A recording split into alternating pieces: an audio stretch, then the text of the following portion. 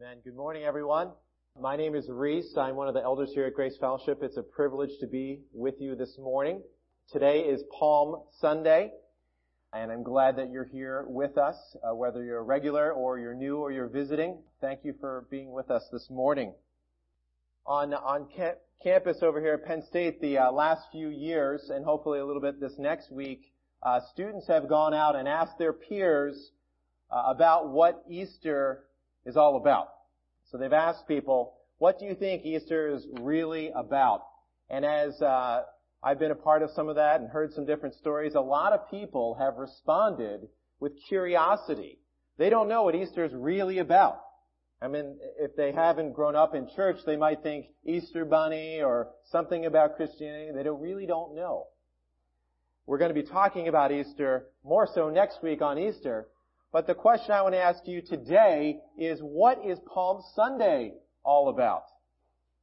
If someone were to ask you, what's it all about? Could you tell them? Well, by God's grace, we're going to look at that and answer that question this morning as we explore the answer in John 12 and in Exodus 12. Let me pray to get us started. God, thank you for our time together this morning. Please change our hearts. Help us to see you clearly and to see your plan unfolded throughout your word. Help us to know what Palm Sunday is all about. We pray this in Jesus' name. Amen. So we're going to start in John 12, and just to forewarn you, we're going to go back to Exodus 12 and then back to John 12 again. So you're going to get a workout. But we're going to start in John 12, verse 12, up to verse 16. That's our main text for today. I'm going to be reading from the New International Version. Verse 12. The next day, the great crowd that had come for the feast heard that Jesus was on his way to Jerusalem. They took palm branches and went out to meet him, shouting, Hosanna! Blessed is he who comes in the name of the Lord. Blessed is the King of Israel. Jesus found a young donkey and sat upon it, as it is written, Do not be afraid, O daughter of Zion. See, your king is coming, seated on a donkey's colt. At first his disciples did not understand all this. Only after Jesus was glorified did they realize that these things had been written about him and that they had done these things to him. If you look on your outline, we are going to cover this message in three main points. The crowd comes for the feast, the king has been coming, and the king is coming. So it says verse 12 that the crowd came for this feast. Well, what is this feast? What is the scene, the setting for this story? If you look at chapter 12, verse 1, it says 6 days before the Passover. The Passover feast is the setting for this scene. The Passover was probably the most important holiday for the Jews. It was a week-long party commanded by God. Verse 12 says the next day. So this scene puts us 5 days away from the start of Passover. And there's a crowd there, so they're there early to celebrate. It says they have palm branches and that they're shouting. What about the palm branches? Well, God had commanded that they bring palm branches for a different feast, and so commentators think that became a normal part of these main celebrations, was to have palm branches. And again, they came to celebrate. Now, we live in a very punctual society, typically. Do you ever arrive 5 days early for a party? What's going on here? Well, we need to know the backdrop of this story to fully appreciate what is happening here.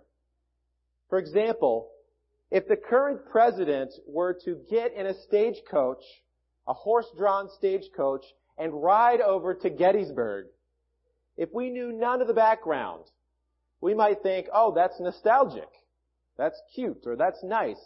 But knowing the background of what happened there, it makes a world of difference. And so here, Jesus is riding on a donkey into the main city of God's people. What's the backdrop? What's the story behind the story? And here's where we're going to go back to Exodus 12 and get some of that. If you haven't been with us, we've been studying Exodus this past year, and we're taking a little hiatus now as we do a sermon series on neighboring and the Easter season. But we will get back to Exodus. But turn with me to Exodus 12. If you are unfamiliar with the background, just a brief background of what happened. God's people are in Egypt. They are slaves under the Pharaoh and the Egyptian regime there. Moses is raised up by God to call the leader, the Pharaoh, to let the people go so that they will no longer be slaves and they can leave. He says no, and there's a series of plagues that God gives, and he warns the Pharaoh that they're coming. There are things like flies, and the water turns to blood, and livestock die, and there's darkness in the land. There are 9 of them, 9 warnings to this Pharaoh, but he refuses still to let the people go.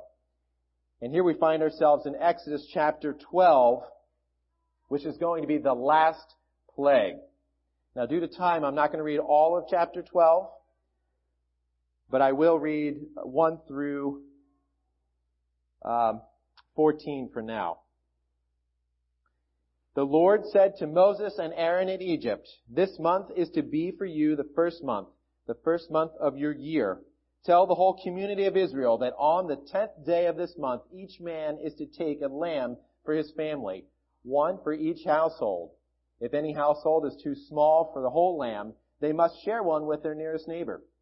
Having taken into account the number of people there are, you are to determine the amount of lamb needed in accordance with what each person will eat.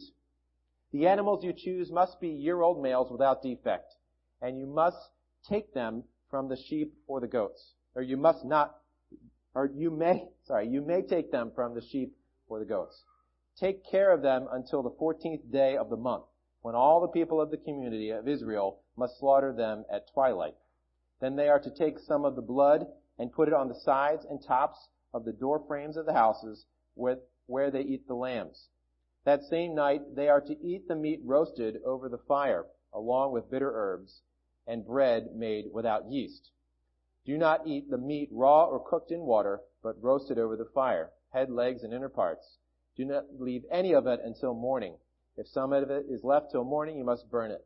This is how you are to eat it, with your cloak tucked into your belt, your sandals on your feet, your staff in your hand. Eat it in haste.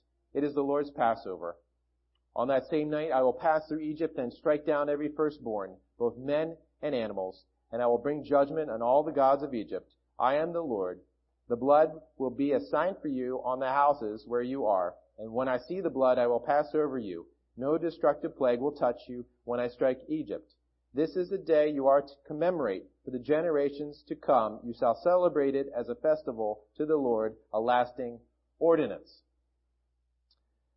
This first half of chapter 12 in Exodus is sort of the plan and the preparation. And the second half is the history of what happens that night and the next day.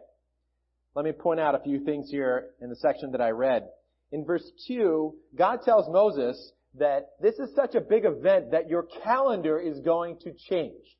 How often do we change our calendars? This is going to change your calendar. This is so important. In verse 4, they are to get the animal and eat it per family, the lamb. Verse 5, it is to be without defect. This is to be their best animal. And when they kill it, to eat it, they are to take the blood and paint it on their doorposts and door frames. And when God comes in verse 12 to bring judgment on the land of Egypt, he says, "I will strike down every firstborn. But if you have blood on your doorposts, you will be spared the judgment."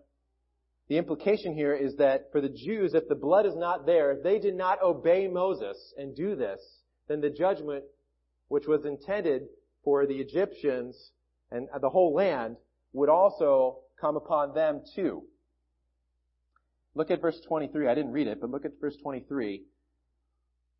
It says, "When the Lord goes through the land to strike down the Egyptians, he will see the blood on the top and sides of the doorframe and pass over that doorway. And he will not permit the destroyer to enter your houses and strike you down too." he's talking to the Israelites. Now, this is very significant because this is different than all the other 9 plagues. All the other 9 plagues, when it said that the bad thing happened, it always made a contrast and says, but it didn't happen to the Israelites. When it was dark over here, it was light in the Israelite camp. When the livestock died for the Egyptians, it did not happen for the Israelites. They didn't need to do anything. It just didn't happen to them. They didn't suffer the plagues. But here, if they don't do anything, if they don't put blood on the doorposts, they will suffer the judgment as well. This is not just another sign to Pharaoh to let the people go. It's more than that. Verse 17 and 14, God tells them they are commanded to celebrate this event. And look at verse 26. And when your children ask you, what does this ceremony mean? When they're celebrating it. God anticipates that people are going to ask, why? Why are you doing this? Why are you celebrating? And he doesn't say, well, just answer just because or we're supposed to do it. Tell them what the meaning is. Why are we celebrating this? Tell your children so that they understand. All right, now the second half. I'm going to read 29 to 32. At midnight, the Lord struck down all the firstborn in Egypt, from the firstborn of Pharaoh, who sat on the throne, to the firstborn of the prisoner, who was in the dungeon, and the firstborn of all the livestock as well. Pharaoh and all his officials and all the Egyptians got up during the night, and there was a loud wailing in Egypt, for there was not a house without someone dead. During the night, Pharaoh summoned Moses and Aaron and said, Up, leave my people, you and the Israelites. Go worship the Lord as you have requested. Take your flocks and herds as you have said, and go and bless me. So what happens here is that God is true to His word. Judgment comes on the whole land, and the leader says, that's enough. You may leave. Go. Verse 36, it's also helpful to know that as they leave, it says the Lord made the Egyptians favorably disposed towards the Israelites and gave them whatever they wanted. So as they leave, they're saved from judgment. They go from slavery to freedom, and they leave with more than they started with. Whatever they asked for, we would like this, and then the Egyptians gave it to them. And it was God who took the initiative to give them all of these things. But notice what was the impetus or the avenue through which this blessing came. It came through death. Judgment came down, and either an animal died or the firstborn died. And the result for the Israelites was freedom, more plunder, as it says in verse 36, and they are no longer slaves. Those covered by the death of the Lamb get freedom, and those who weren't, their firstborn died. Well, let's go back to John 12. That was some of the backdrop. Here, the crowds are coming to get ready to celebrate God's mercy and His liberation of His people from slavery into freedom. The crowds come, here it says, because they heard about Jesus. They were already there for the festival, but they come to this scene here because they heard about Jesus. And it's clear from verse 16 in John chapter 12 that Jesus' own disciples didn't understand what was really going on. And we know from other passages that the disciples struggled to understand what was really going on. So if His own best guys had trouble, how much more so the crowd? They didn't really understand who Jesus is or what He was about, even though they were singing praises in that situation. So how does this apply to us? Even though the Israelites way back when were slaves and bore the brunt of injustice, just like their tormentors, they were guilty before God too because of their sin. Remember, this was the only plague where they had to do something different. And if they didn't obey, they would suffer too. It wasn't just about the Egyptians. It wasn't just about a sign. What God did with those previous 9 plagues, in part, was a warning to them so that when it came time for them to leave and to be covered by the blood of the Lamb, they had to listen and obey what Moses had said, putting the blood on the doorposts and not going outside that night. If they had missed, ignored, or despised God's command, they too would have suffered the judgment. Now, this is a lesson for us today. We might come to church, we might go to feasts, we might do religious activities, but why? Why are we doing them? Are you doing it just because it's the religious thing to do? It's the thing you're supposed to do. Or is it out of obedience to God? Is it paying heed to His Word? Because unless you're paying attention to His Word and listening to what He says and obeying Him, you are in extreme danger. And you probably don't even realize it because you think you're okay.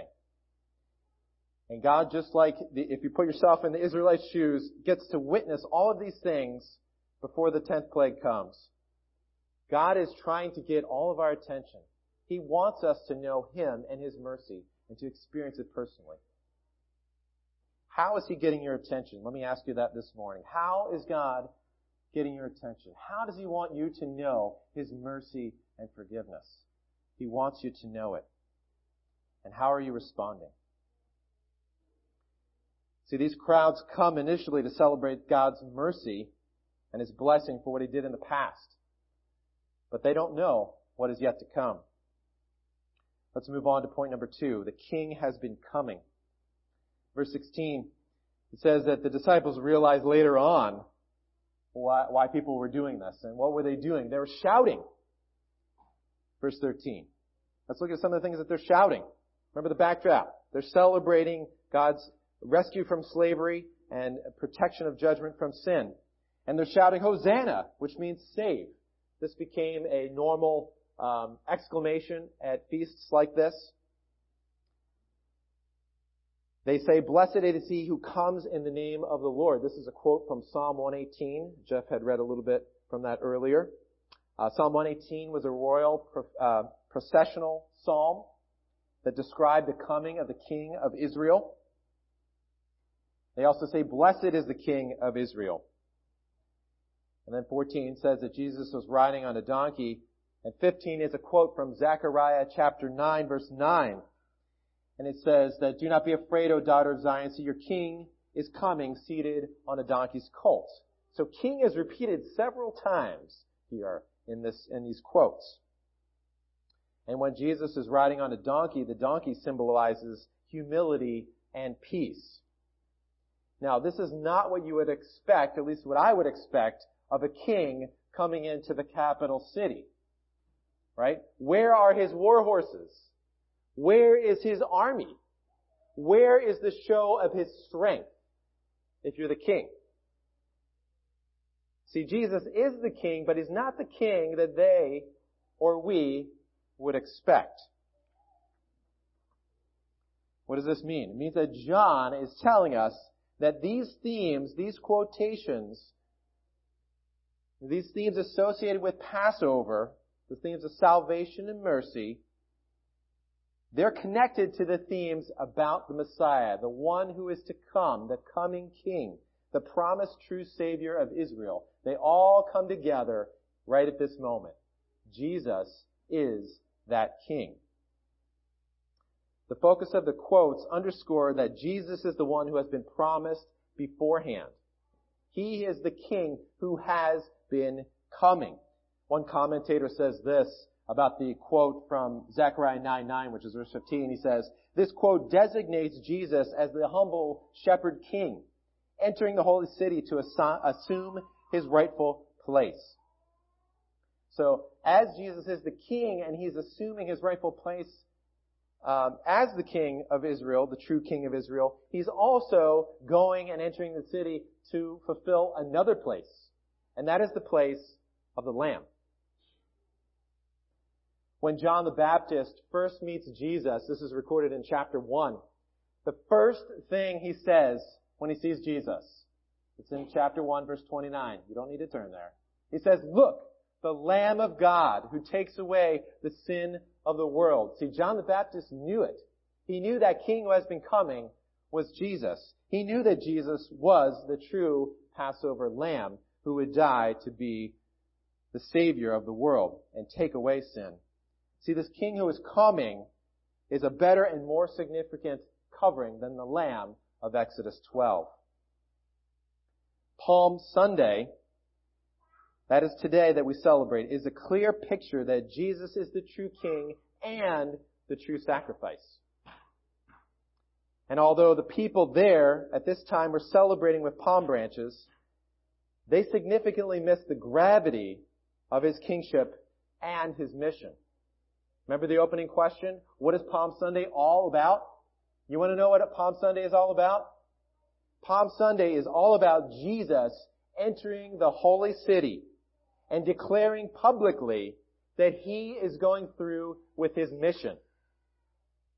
And though he is the king, he does not enter the city and head towards the castle, kick the guy out who's sitting on the throne and sit down. No, he goes the opposite direction. He goes to the prison.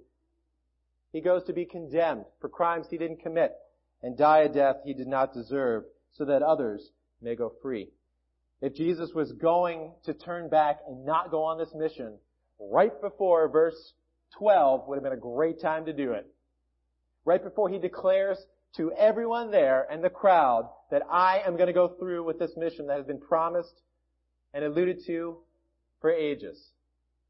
But he does not. He goes through with the mission. See, Palm Sunday is about God's plan coming to fruition. From the beginning, it was his plan. And this is why I've titled the section on your outline, The King Has Been Coming. See, we need to realize the grand scope of what God has been doing throughout all of history. All of history. And he's had a plan that has spanned the ages. And if he has a plan to rescue all of mankind that has spanned the ages, you know what that means for us? He has a plan for us too. A plan for you and a plan for me.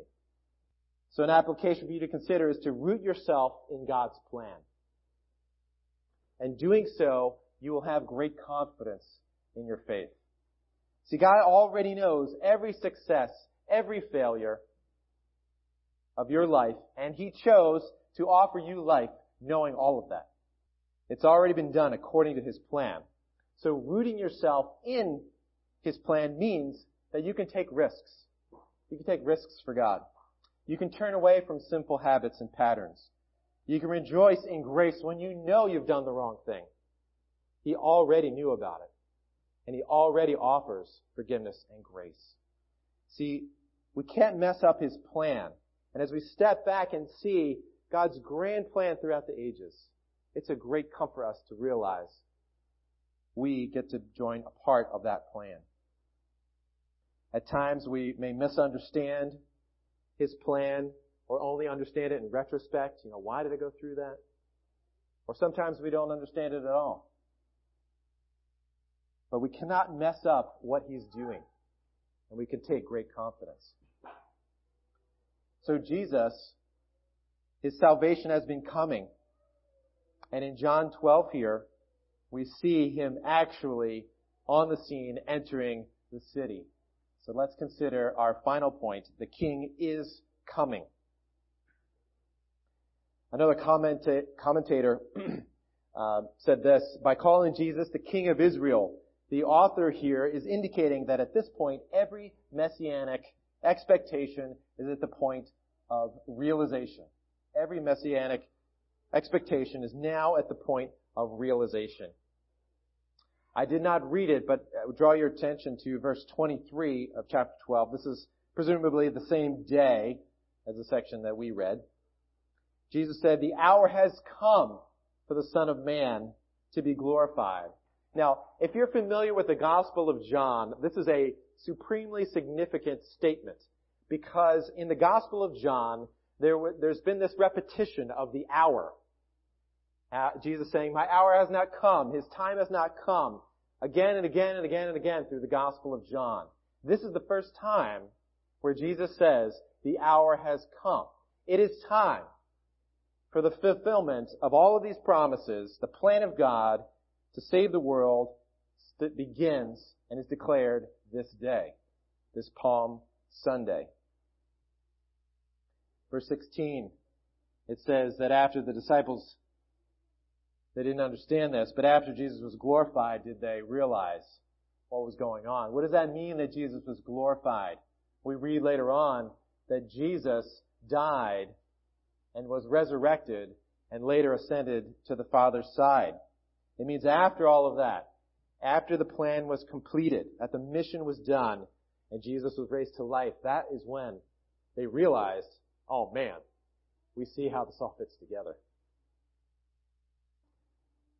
See, Jesus was willing to go in as the sacrifice.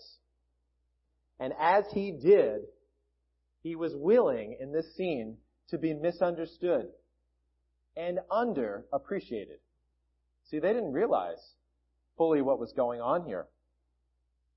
And Jesus went ahead with the mission, being misunderstood and underappreciated. See, if you knew what he was really going to do, we would see much more here. This is hardly the party for the kind of king that he is. But the reality is that as he enters,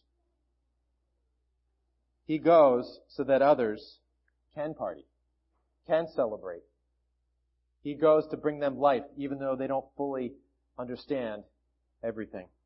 See, in Exodus 12, God saved his people, and the crowd here today realizes that, what God had done, and they're celebrating it. They're celebrating God's people moving from slavery to freedom. See, today, and for them in this story, they were not under slavery as the Israelites were in Egypt. But they were slaves. They were slaves to sin. And we are too, slaves to sin. Now that might be a weird phrase to think about, but let me say it another way. We do what we want, not what God wants. Or another way, do you know anybody who serves God with 100% of their heart all of the time? No, probably not. See, we are slaves to sin. We do what we want, not what God wants. And because of that, we deserve God's judgment on our lives. And unless we're covered by the blood, judgment comes on us. So this is why when you believe in Jesus, you get the true covering for sin. You get freedom, joy, purpose, life. He takes the punishment for you. And just like the Israelites needed to, dip the plant in the blood and paint it on their doorposts, we need to respond to Jesus too. We don't need to mess with blood, but we do need to believe in Him, to have life, to have this forgiveness, to experience the true Passover. This scene here that we've been looking at shows us the character of Jesus. A king willing to serve in humility, to rescue his people, to be an atoning sacrifice for the world.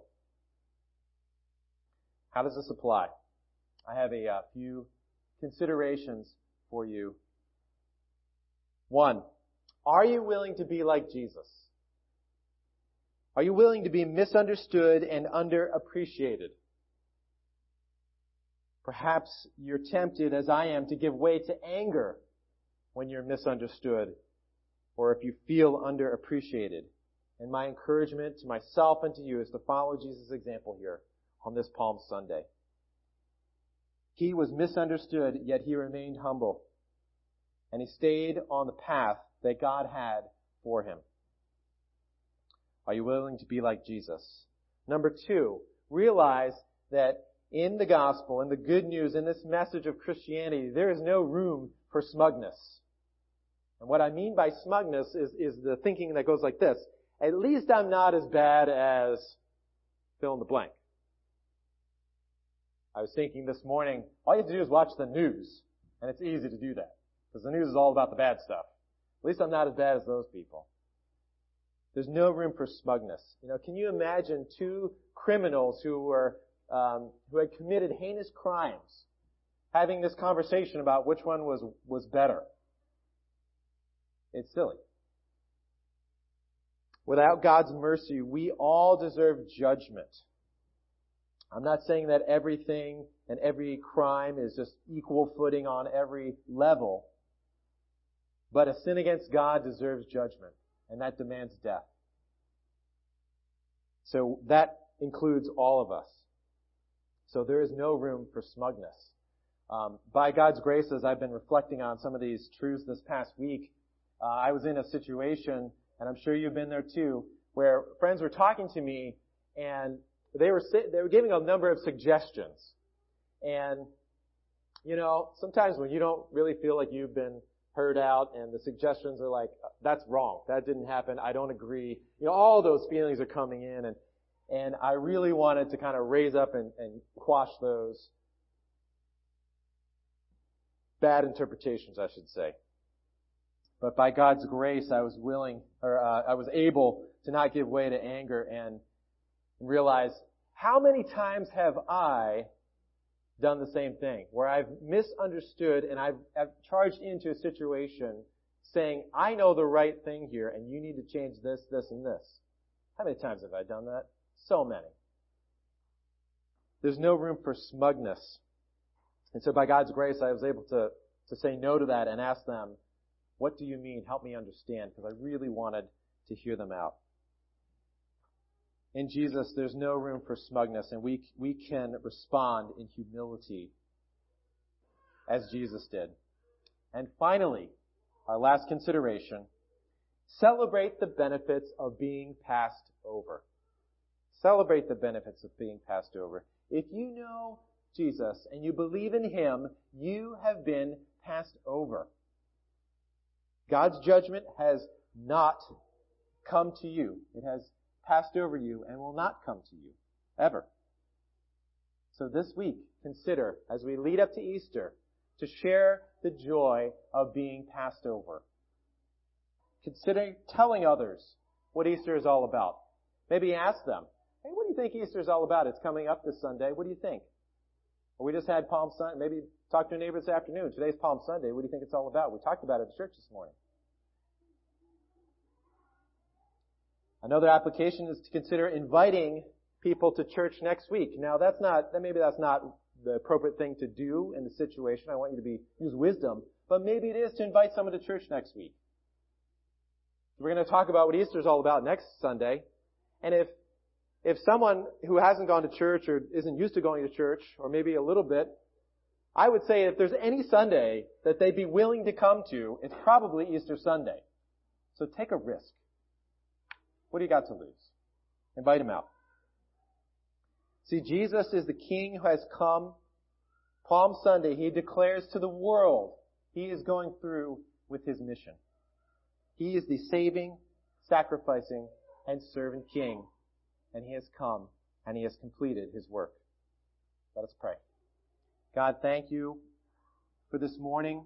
Thank You, Jesus, for declaring that You are the King, that You are going through with Your mission to be the sacrificial lamb that saves us from our sin, that we can be rooted in Your plan of all ages, that You came to love us and rescue us, not just folks here at Grace Fellowship and in State College, but all over the world. You have sacrificed Your Son, the Lamb of God, so that the world would be free from sin and have the atonement, that we may enjoy life and eternal life and be with You when we die.